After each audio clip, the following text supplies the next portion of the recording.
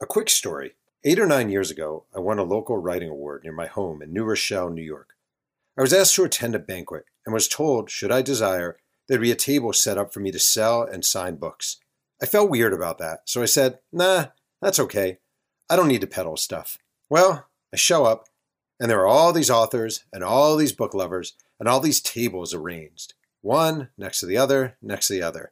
And each table has a placard with the author's name and a stack of books and a couple of pens, except for mine, which had a single sign reading, Jeff Pearlman regrets he will not be able to sign his books.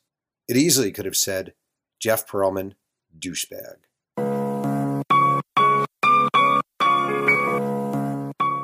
My name is Jeff Pearlman. I'm the New York Times bestselling author of 9 books and the host of Two Writers Sing and Yang, the podcast where one writer, me, talks writing with another writer every single week. Today's episode stars Pete Croatto, longtime journalist and the author of a debut book, From Hang Time to Prime Time, Business, Entertainment, and the Birth of the Modern Day NBA. This is episode number 186. Let's sing some Yang. Dad, being quarantined sucks, and so does your podcast. Pete, first of all, thank you for doing this. I was reading something you wrote recently for writermagazine.com. There was a piece called Freelance Success. Got a book idea, treat it like a pitch. This is a lead you wrote to the piece. You wrote, next month, my first book, From Hang Time to Prime Time, comes out. I dreamt of writing a book in the way some folks dream of traveling to the moon or winning Powerball. It'd be nice to be in that position, sure, but getting there seemed incomprehensible, too foolish to consider. Yet here I am, and you can be here too. Really. Here we sit. Your book came out on December 1st. We are in the midst of COVID. There are no book tours in the traditional book tour sense. I talked to you during a couple of times while you work on this book. You were super excited about it. It's your first book, blah, blah, blah, blah, blah, blah, blah. The book comes out. Does it live up to what you hoped? Is it like, oh, my book's out now? What? Is it somewhere in the middle? What is it like for you, first-time author, busted your ass, book out, here's the book? It was very anticlimactic because, again, you know this better than anybody. You spend years working on a book, researching, reporting, digging. You write this thing, you get it out there, and it is a major accomplishment. But when the book comes out, you kind of expect there to be more. You expect there to be, more coverage. You expect there to be more of everything because you did this big thing, and it's a little deflating to have book day come out and it's just like any other day. But I will tell you something that kind of set me straight very quickly. Book comes out. I'm a little blah because I was expecting, a little more, I guess, hoopla. Yeah. Which I don't think there's been any hoopla since March with COVID. But so I decided to go for a drive and went to the post office to ship some books out for people that I promised. And I'm standing in line. And I get to the front of the line and, I'm looking at this big stack of manila envelopes that are filled with books and I'm shipping. And I suddenly had a flashback to 2001 when I worked at a used bookstore called Pyramid Books in Metuchen, New Jersey. And this is after I'd left my first newspaper job, and I was really, my professional career was in disarray. And at this bookstore job, every day I would have to take books that had been ordered online that the store had, and I'd have to wheel them to the post office down the street. I have to do this twice a day. And inevitably, there was this stack of 20 books that were fall over, and you'd have to rearrange them, and I'd wheel this cart to the post office. The post office employees would hate to see me because they had to stamp all these friggin' books. I'm 24 years old, and my life was going nowhere. So as I'm standing with this very nice man putting these books on their way, I thought to myself, wait a fucking minute. This is my book that's going out to people. And I thought, lighten up. It's a great moment. Enjoy this. Like, this is something that doesn't happen very often.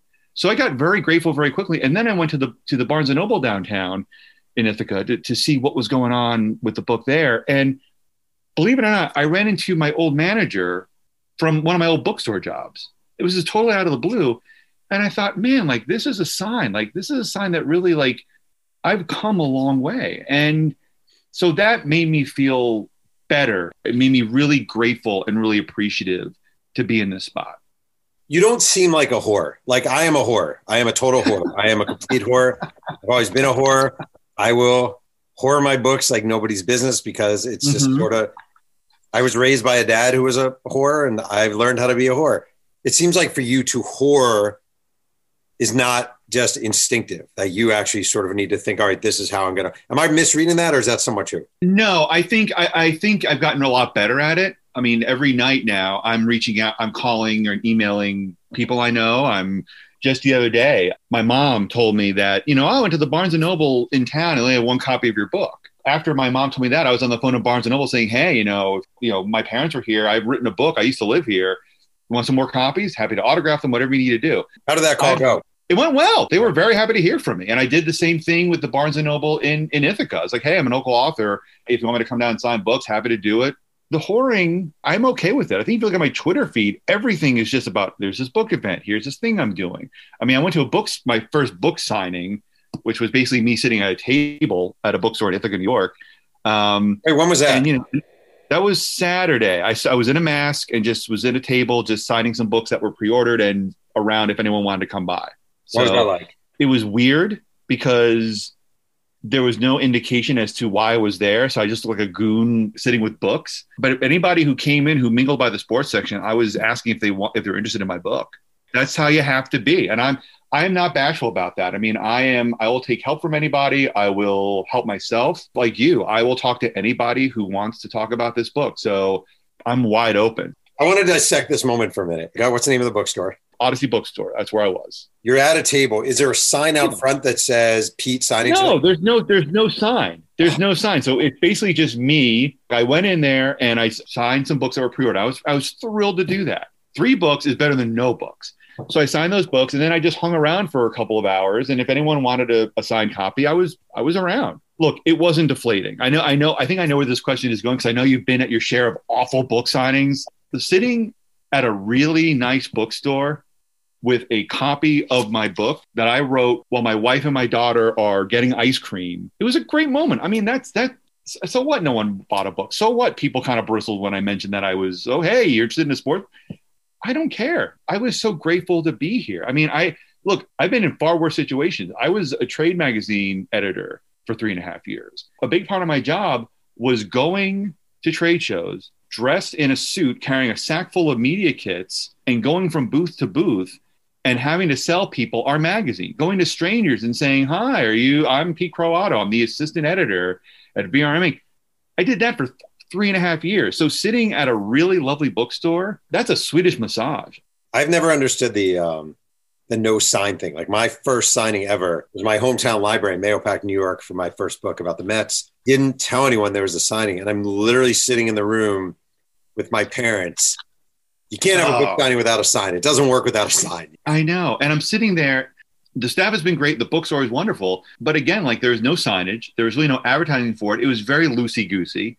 So, again, I mean, people who walked into this room, which hold most of the books, they just saw a goofy 6'1" guy in a mask with books. Either I'm an author or I'm doing a really ridiculous research project. Basically, what you're saying to me is fuck Odyssey books. That is exactly what I'm saying. I am saying that I am taking my talents, minimal as they are, to the Barnes & Noble on Route 13. So I'll be there just sitting in the Starbucks cafe with a stack of my books for anyone who wants to sign them. Very nice. Let me ask you this. I was thinking of doing something I've never done before, which is going a little bit through your acknowledgments. You start your acknowledgments by saying, I never spoke with David Stern. He declined multiple interview requests, including one I made about 6 weeks before his death. I interviewed some 315 people for this book, many who worked with Stern, blah, blah, blah, blah. I am fascinated about your efforts to get David Stern to talk. What were they? Okay. Did you ever think you were going to get him? How'd it go? All right. I thought I was going to get him originally because to me, I thought, well, David Stern, I mean, this book is right up his alley. I have some clips I've written for Slam. This should be easy peasy. So I wrote to his assistant, and within about 20 minutes, I get back nah, David Stern's not interested. Okay. So then I tried again. I wrote, okay, well, all right, if he changes his mind, I'm around, but would he be available to confirm details? Would he be available to, double check anything, whatever? No, not interested. Okay. So after that, I got his email address, his NBA email address from a writer friend of mine who's also in the acknowledgments, Sean Fury. So Sean gave me his email address. I kept peppering him with emails, like repeatedly. like maybe every couple of weeks, just checking in. So I tried that. Then I was very lucky through my research. I became a really good source was a gentleman named Mark Tomashow at Nike, who is one of those guys I love because like you never hear about people. I'm sure you've run into folks like this. Like there are so many people who are integral parts of the sports community who you never know about. Yeah. Like movers and shakers who are not really known as movers and shakers. And Mark is one of those guys. So he trusted me for some reason. And he was like, yeah, I'll reach out to David for you. Mark planned to see with David. He still said no. So I just kept emailing and emailing. I even thought about going to New York and hanging out by the Starbucks that he frequents just to like see if I could catch him. But I don't know if I just, that never came to be. So eventually I just went the honest route. I was like, look, you know, I've interviewed this many people. You're an integral part of the story. I really want to talk to you. And I was also a little bit jokey too, because someone told me, I think it was Joe Cohn, a friend of his, like, yeah, you know, if you're just self-depreciating, he'll come to you. Uh-huh. So I wrote to him, I said, you know, I know that you're not, you know, you haven't been responding to my email. So if you want me to shut the fuck up, I will. Just let me know. And that got a response. And then he was like, you know, I'm just not interested. So I kept going back and forth. Then eventually he said, like, well, why are you still emailing me? I'm not interested. And I said, look, you know, I just think you'd be integral to the story. You know, if you want to go to my parents, ask them why I'm a pain in the ass about this, I'm sure they'll be happy to tell you. Here's their phone number. You actually gave David Stern your parents' phone number? I'm pretty sure I did. I said like, I can give you their phone number. Uh-huh. So David Stern's last email to me, which is in the notes section. So like, I don't need parental acknowledgement. I'm just not interested, but thank you very much for your time. And I wish you the best of luck. So I tried for about a year and a half up until about 6 weeks before he died. And the book had already been, you know, I had already filed the first draft of the book. So I think I was pretty tenacious about it. You know, I don't think the book is worse for him not being in it. Now, why do you say that? I get asked that a lot when Kobe Bryant didn't help with my Lakers book. And in a way, I think it would have been better if he had helped me. You know, if he had talked to me, I would have had that insight. Why do you think Stern, no Stern doesn't really make a difference for a book that concerns the era that he kind of reigned over? First, so much has already been written about him. You know, you can go to newspapers.com, you can go to Sports Illustrated, you can go to all these references and catch him in the moment. And the other thing, too, is that David Stern was in the NBA as outside counsel, as an executive assistant commissioner for almost 50 years. So he had a wide swath of associates, coworkers, colleagues. They're all around and they were willing to talk. So that makes it better because you're getting observations as they happen in the clippings, but you're also getting the memories of the people that he worked with. You're getting these memories from people who, a lot of them, haven't spoken to the media ever or in years. So they're happy to hear from you. They're going to be more accommodating. They're going to be more interested or more interesting. I mean, if I talk to David Stern or Larry Bird or Michael Jordan or Magic Johnson, who all declined, they've done this 1,000 times. You know, they've heard every question, or most every question, and they know how to answer questions so that they can move on with their day. It would have been great to have all those guys, but I don't think they're necessary if you do the work. I mean, you're proof of that. If you dig and dig and dig, and as you say, make the extra phone call, I really do think you will find a gold mine. It may not be the one that you envision, but it's going to be pretty significant. The commissioner before David Stern was Larry O'Brien Trophy. And you wrote, without Larry O'Brien, there would be no David Stern, and no NBA as the world knows it today. To help recreate O'Brien's second career, I'm in debt to his son, Larry O'Brien III, who was one of the first people I called. Within a few days, a package arrived with documents and a biographical DVD, essentially a Larry O'Brien starter kit.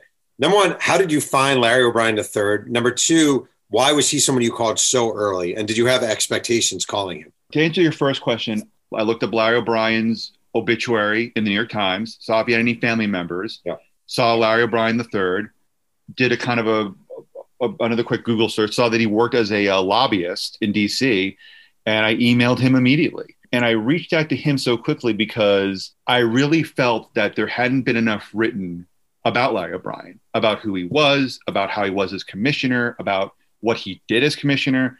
And to me, I thought that would be one way I could define the book or differentiate the book from a lot of other books that cover the 1970s, 1980s NBA.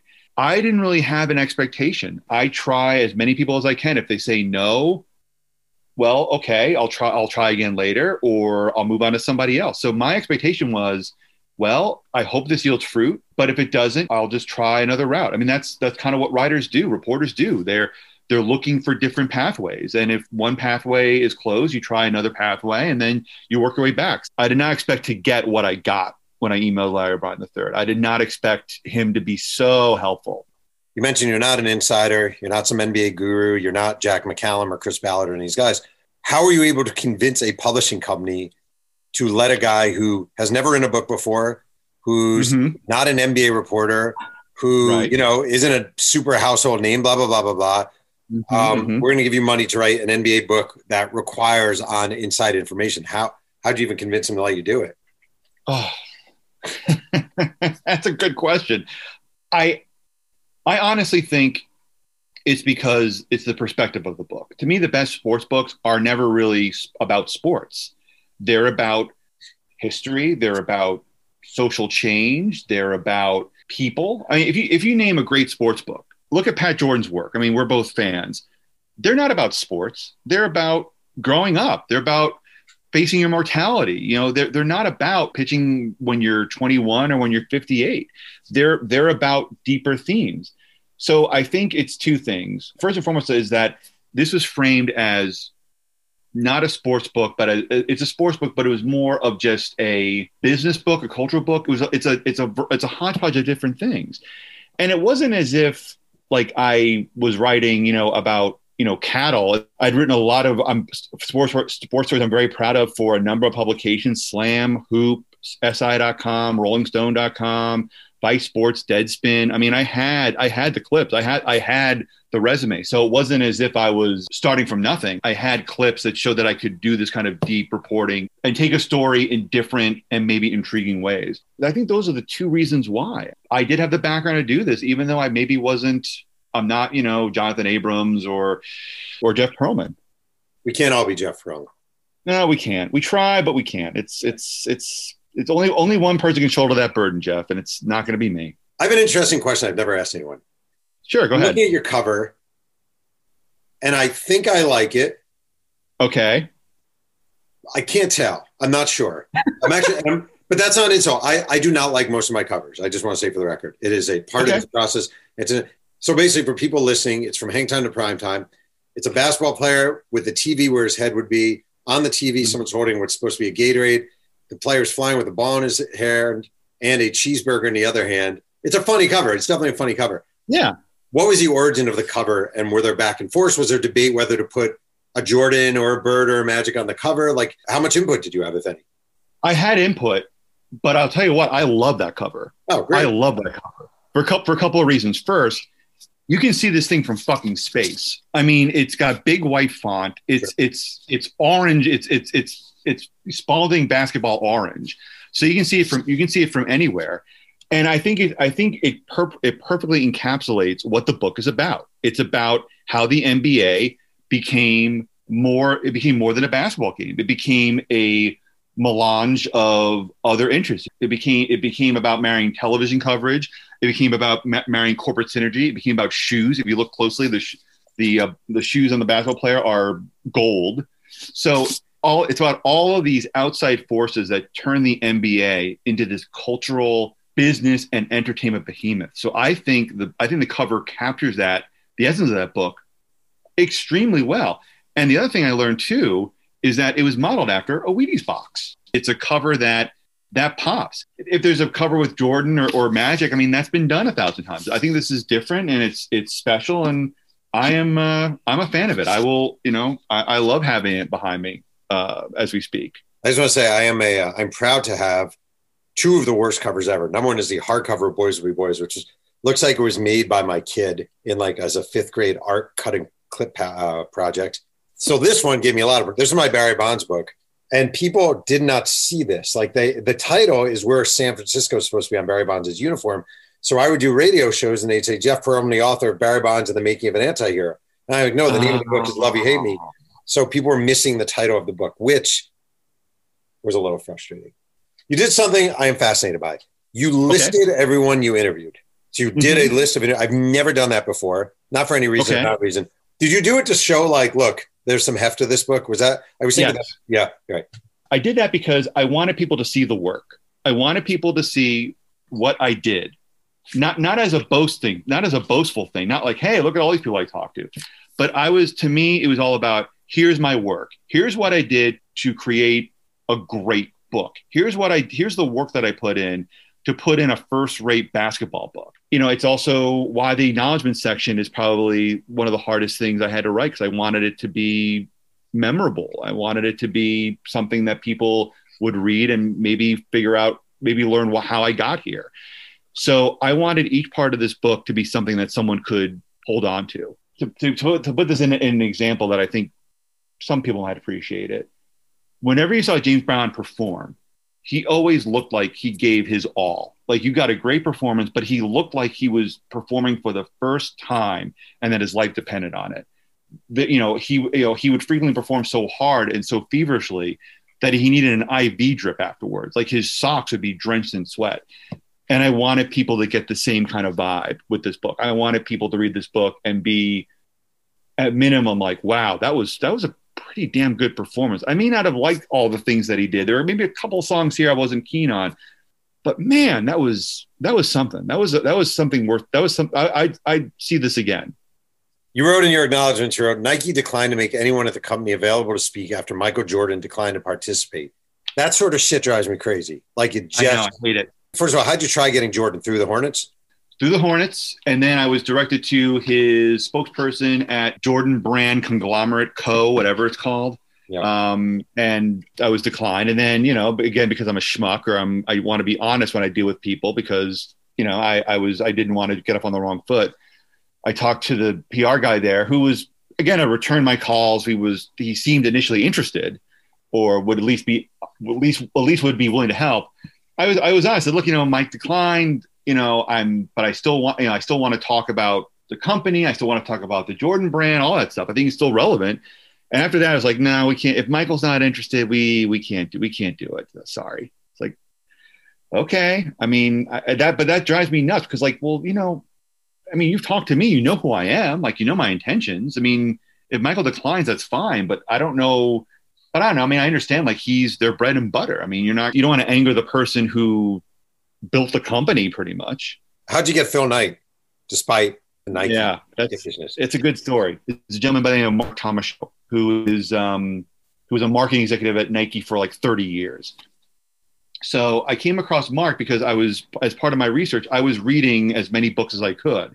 And what I was doing was I was jotting down names of people I had never heard of before, I'd never seen, just to try them out, to see if they'd want to talk. So in reading a really great Michael Jordan biography, an early one, this never gets mentioned, but it's called Taking to the Air by Jim Naughton. It's a really great book about the first leg of Jordan's career before he got super big and won all the championships. So in this book, Jim talks to Mark Thomashow, and I saw this name. I thought, I don't know that name. I don't know who this guy is. So I thought, all right, let me try him. So I looked him up on LinkedIn. He seemed reputable. It seemed like his background matched perfectly with the book's timeline. So I reached out to him on LinkedIn. I wrote, hey, I'm a reporter. I'm working on this book. I'd love to talk to you about Nike and learn about more about the company for this book that I'm working on. Can we chat? Mark agreed. And he said, oh, let's talk over Zoom. I want to hear more about this. So we talked. And it went well, aside from the fact that it was not a good idea for me to have a Walt Clyde Frazier Puma poster in my background, which he saw. But we got along great after that. We got along great despite that, pardon me. So the conversation ends and he says, all right, well, I'll participate in this. I'll participate. I'm happy to talk to you. But let me see who else I can get, because I have a pretty good batting average. Let me see who else is interested. So Mark's agreeing to participate.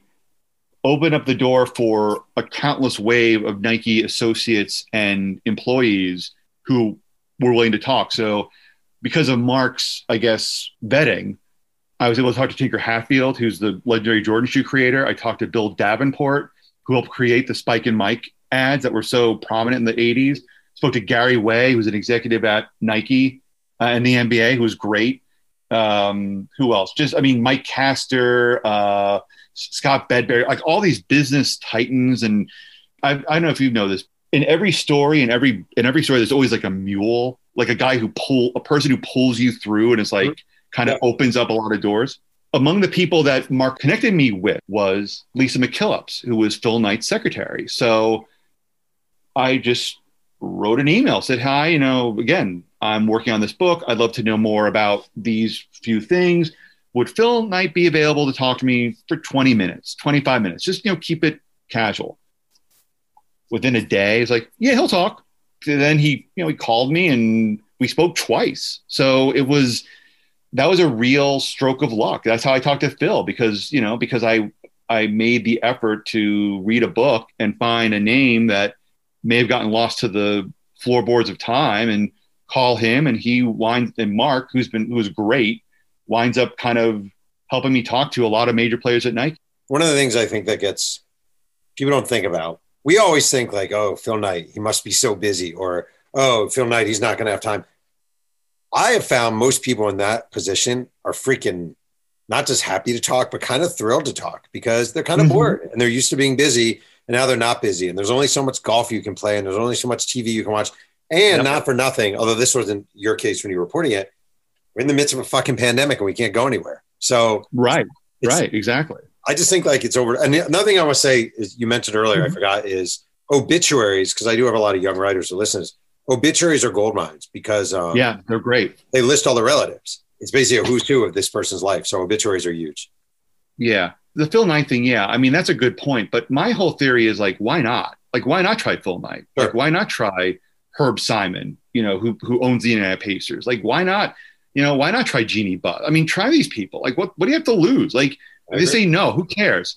There's a great anecdote. Like I don't know if you're a rock and roll fan, but do you remember the old Twisted Sister video for "We're Not Going to Take It"? Come on, of course. Okay, if you know the video, Mark Metcalf, the actor who was in National Lampoon's Animal House, who played Niedermeyer, is in the video. He plays the father who is tormented for like 4 minutes and 35 seconds. So there's an interview that was on an MTV documentary. I'll never forget this quote. Dee Snider was talked about that video for "We're Not Going to Take It," and he's talking about how they casted it, and he said, he talked about the casting. He said, I'm talking to the director Marty Callner, and I said, it'd be great if we had a Mark Metcalf type, like a Niedermeyer type, to kind of like play this role. Like it'd be great, like he'd be fantastic. And Marty Callner says, like, what's Mark Metcalf doing? Curing cancer? Like, just call him. Let's get him over here. Right. And that's kind of like the attitude that I have with anything. Like, just these people are not busy all the time. Like, it's worth a shot to try. I mean, if you don't try, if the worst you hear is no, and the best result of this is you talk to Phil Knight twice, or George Gervin or whomever. It's great. Before we continue with Two Writers Slinging Yang, a quick word from our sponsor. Hey, this is Jeff Perlman, and I'm here with my daughter Casey, who's fighting to stop the steal. We need to stop the steal. Please tell me you're joking. Stop the steal! Stop the steal! I thought you hate Trump. I do, but we need to stop the steal. Right now, if your listeners go to 503-sports.com, they can steal all sorts of throwback merchandise. Hats, t-shirts, sweatshirts. It's all so inexpensive. It's like a steal. I don't get it. Don't you want people to go to 503-sports.com and steal merchandise? You love that place. No, because if they do, they'll have nothing left for me. So your interview section is a fascinating who's who of weird people. Not weird people, but like, oh, there's Terry Cummings and there's Wayne Embry. And there's Russ Bankston, my older roommate from Slam. There's DJ Jazz. Yes. Jeff. My favorite Yes. by far, because I am friends with Pete Nice from Third Base, is you have MC Search listed as someone you interviewed, which leads to the important question, why the fuck did you interview MC Search for a basketball book? Because he's a sneakerhead. This book deals with sneakers. You can't do a book on sneakers and not talk to Russ and not talk to MC Search and not talk to Tinker Hatfield. So MC Search is a big sneakerhead. There's a great, and again, this is the benefits of reading. There's a great book by Bobito Garcia, Where'd You Get Those?, which is about New York City sneaker culture. And he has a who's who of folks in there who talk about growing up in the five boroughs and searching for kicks in like Army Navy stores and, drug stores. And MC Search is quoted extensively in that book. He also grew up in New York, which is where hip hop and basketball kind of combine. See, I'm surprised the person you didn't sing a lot was Ruth Pointer of the Pointer Sisters. Why'd you talk to a Pointer Sister? Because the Pointer Sisters, I'm so excited, was featured in NBA Entertainment commercials for It's Fantastic. How'd you get Ruth Pointer? IMD Pro, $75 a year, and it has publicist, PR agent information for just about any celebrity singer you can think of. So interesting. IMDb Pro. Interesting. Which was it's a gold mine. You can pretty much contact any actor, director. You can contact their folks that way. So their PR folks and handlers. And yeah, Ruth Pointer was I wanted to talk to Ruth Pointer because the Pointer Sisters. I'm so excited. It was a key part of those It's Fantastic commercials, and I wanted to find out like what was it like to be in that. What was it like to have your song featured in that commercial? What did you like about it? And to Ruth Pointer's credit, she indulged me for 15 minutes, and that was a worthwhile phone call. Let me ask you a final question because it's requisite for this podcast. You alluded to it. You have been a reporter for a long time. You've worked in the business a long time. What's the biggest dick experience you've had with someone? Well, Bill Lambier was a pretty big dick. What happened? But I interviewed him for an article I wrote for Grantland about Marvin Gaye's national anthem at the 1983 NBA. That was a great story. That was a great story. Thank you. And that was the piece that inspired me to write this book, because I felt that was the pivot point for the divider between the old NBA and the new NBA. So that's what started the book. But I talked to Bill Lambier, and he was just brusque and surly and could not have cared less. That wasn't the worst experience, though. I'll tell you a I hope funny, not too long story. Okay. Yeah, when I was a newspaper reporter, I was a horrible newspaper reporter for a Gannett paper called the Courier News. I was a bad reporter, just terrible. In a long line of terrible experiences, the worst was covering a court case, and I wrote the story up, and I used the term murder when I should have used homicide.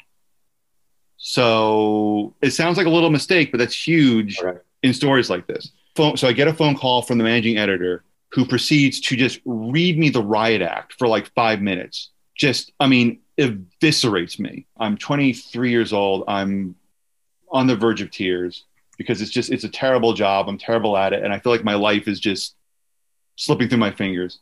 So then the phone rings again. It's the county prosecutor who is at the center of the story. He rings me out for 5 minutes. He just like completely just gives me both barrels, screaming, ranting. How could you do this? I'm just a quivering, crying blob of early 20s angsty jelly. I'm just ready to just join the French Foreign Legion. Then the phone rings for a third time. I'm picking up the phone and I'm like, hello. Like I am so prepared to get lambasted for a third time, but it was actually the fire commissioner of Hunterdon County. So it wasn't somebody looking to lambast me for a third time. That's the most memorable vitriolic exchange I've had with not only a source, but with an editor. I survived. Again, that's why, I was talking earlier about sitting at a bookstore in Ithaca, New York, and no one's coming to the table. No one knows who I am. That is a slice of lemon meringue pie compared to where I've been before and what I've done. And that's why I'm just so grateful to have this book out and to be talking to you and to have people, I hope, getting something out of this. This is a dream fulfilled. So I'm thrilled to be talking to this book to one person, 5 people, whoever will have me. So I'm thrilled to be where I am. I want to thank today's guest, Pete Croatto, for joining me on Two Writers Sing and Yang. You can follow Pete on Twitter at Pete Croatto. Music is by the dazzling MC White Owl. Thanks again for joining me, and remember, keep writing.